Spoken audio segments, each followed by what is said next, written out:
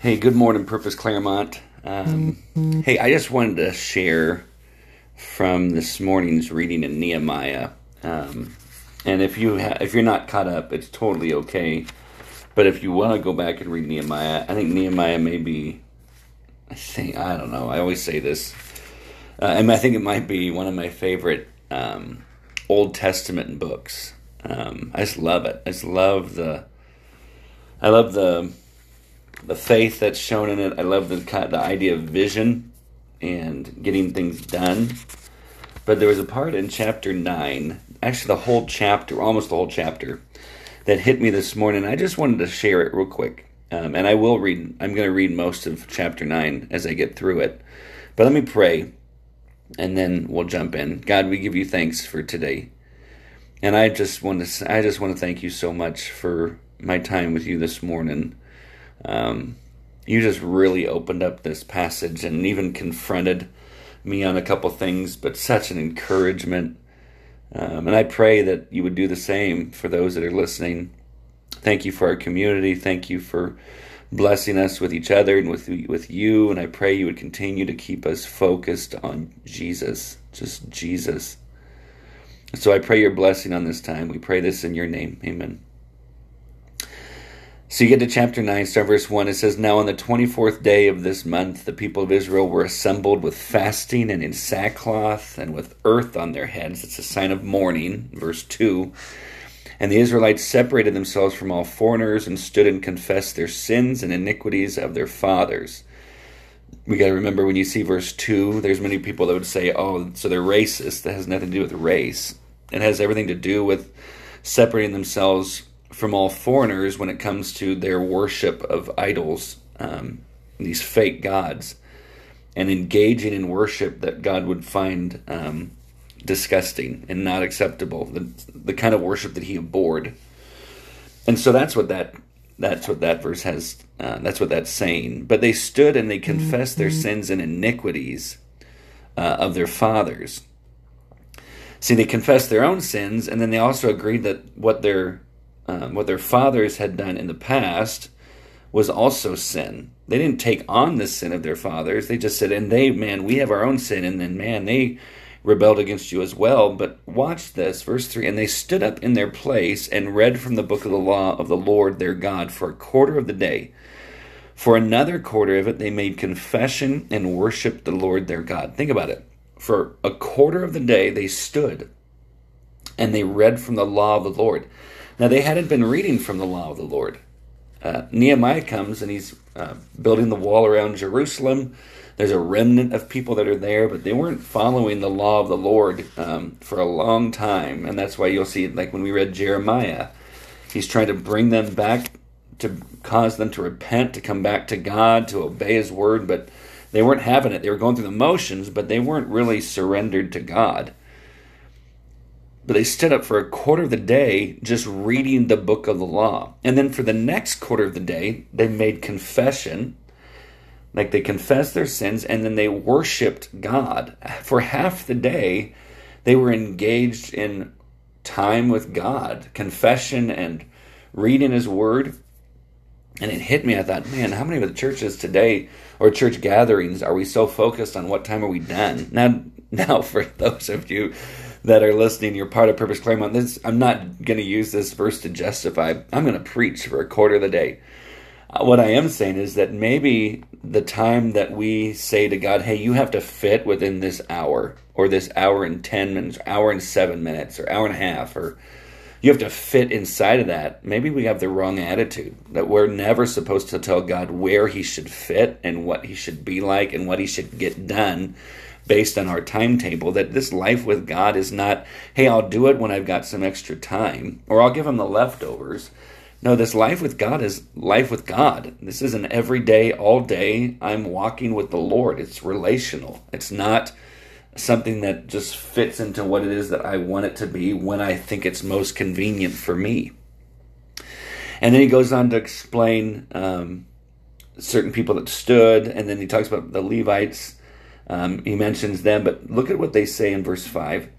Stand up and bless the Lord your God from everlasting to everlasting. Blessed be your glorious name, which is exalted above all blessings and praise.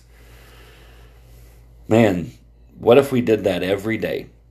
And it's simple. Just stand up and just praise the Lord from like eternity past to eternity future and everything in between. Blessed be your glorious name, which is exalted above all blessing and praise. And then they break out in verse 6 all the way over here to verse 31.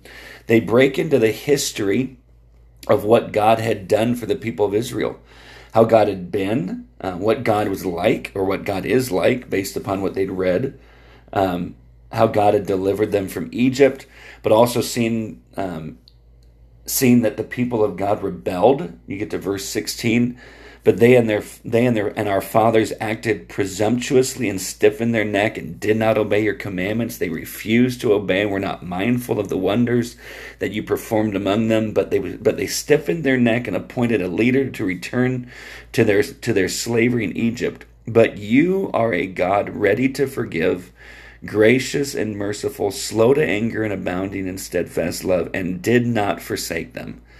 So they're just paying attention. They're looking at what it is that they're reading and hearing, and they're going, okay, so God, you're like this. And when our fathers rebelled against you, you still were quick to forgive, and because of your steadfast love, you didn't give up on them. And they just keep going through the history of Israel, and you get to verse 32. Now therefore our God, the great, mighty, and the awesome God, who keeps covenant and steadfast love, let not all the hardship seem little to you that has come upon us, upon our kings, our princes, our priests, our prophets, our fathers, and all your people, since the time of the kings of Assyria until this day. Yet you have been righteous in all that has come upon us, for you have dealt faithfully, and we have acted wickedly. And then they just continue to confess.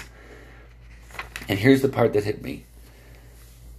The reason they knew the history of what had happened, the reason they knew what God was like, the reason they knew how to approach God, knowing that he was righteous in all the ways that he acted in the past, he was righteous in all the ways he was acting with them presently. The reason, I'm convinced, the reason they knew all this is because they spent a quarter of the day reading the book of the law. The only way we can know God, now it doesn't mean we don't hear God. I believe the Holy Spirit still speaks specifically, but we cannot decipher God's voice if we're not in his word. For a quarter of the day, they spent time as a community reading the book of the law. That'd be the first 5 books of the Bible: Genesis, Exodus, Leviticus, Numbers, and Deuteronomy.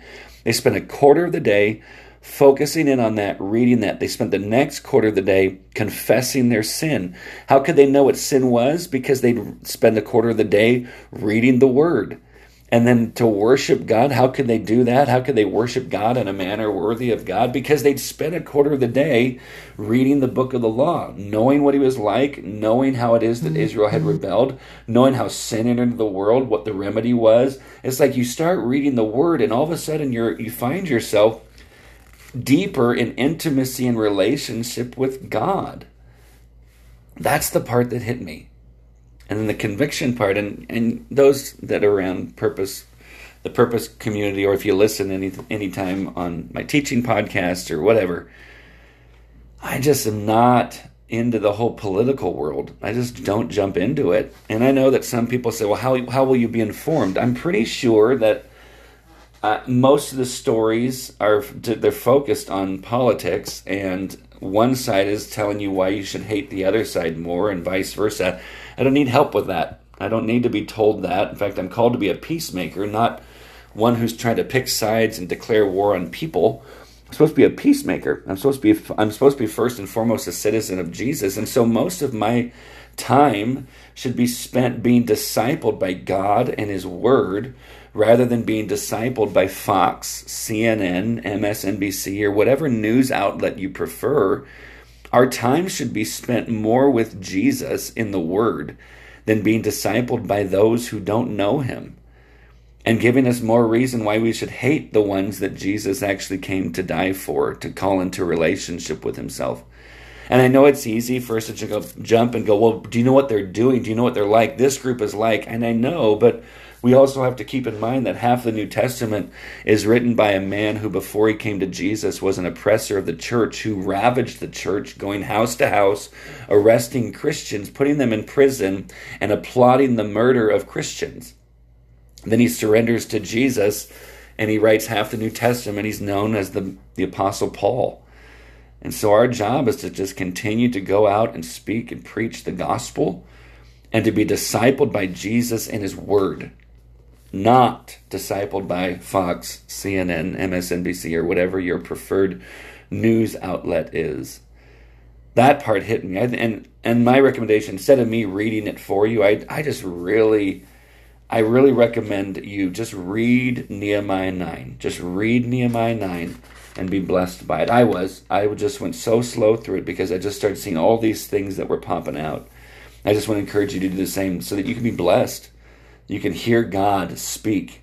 So it's an encouragement, but it's also, maybe it's a challenge that especially during this time we would get our focus back to where we're supposed to be.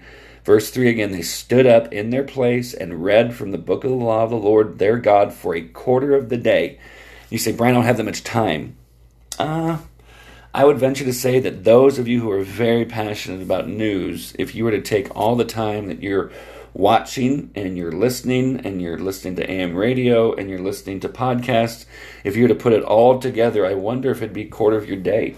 And I wonder if your quarter of your day could be focused on Jesus. Like you could drive around and you can have the Bible read to you. There's apps that read it for you. You could listen to podcasts of preachers that you respect. Or maybe if you don't even know any, please just message me. And I'd love to point you to a few that I listen to that I just think just do such a great job in staying true to the scriptures. There's things that we can do instead of getting home and sitting plopping ourselves in front of a TV to just hear more reasons why we should hate the other side. What if we just spent time in the Word? So just a challenge, a loving challenge to move us all, to continue to move all of us in the direction where Jesus is. So I pray that this is a blessing, and if it's a challenge, please know that it's soaked in grace. Like I pray that all the time. God, please help me to teach truth that's soaked in grace. But guys, I love you more than you know. I hope you're having a great week so far, and we'll talk again later, okay? We'll see you.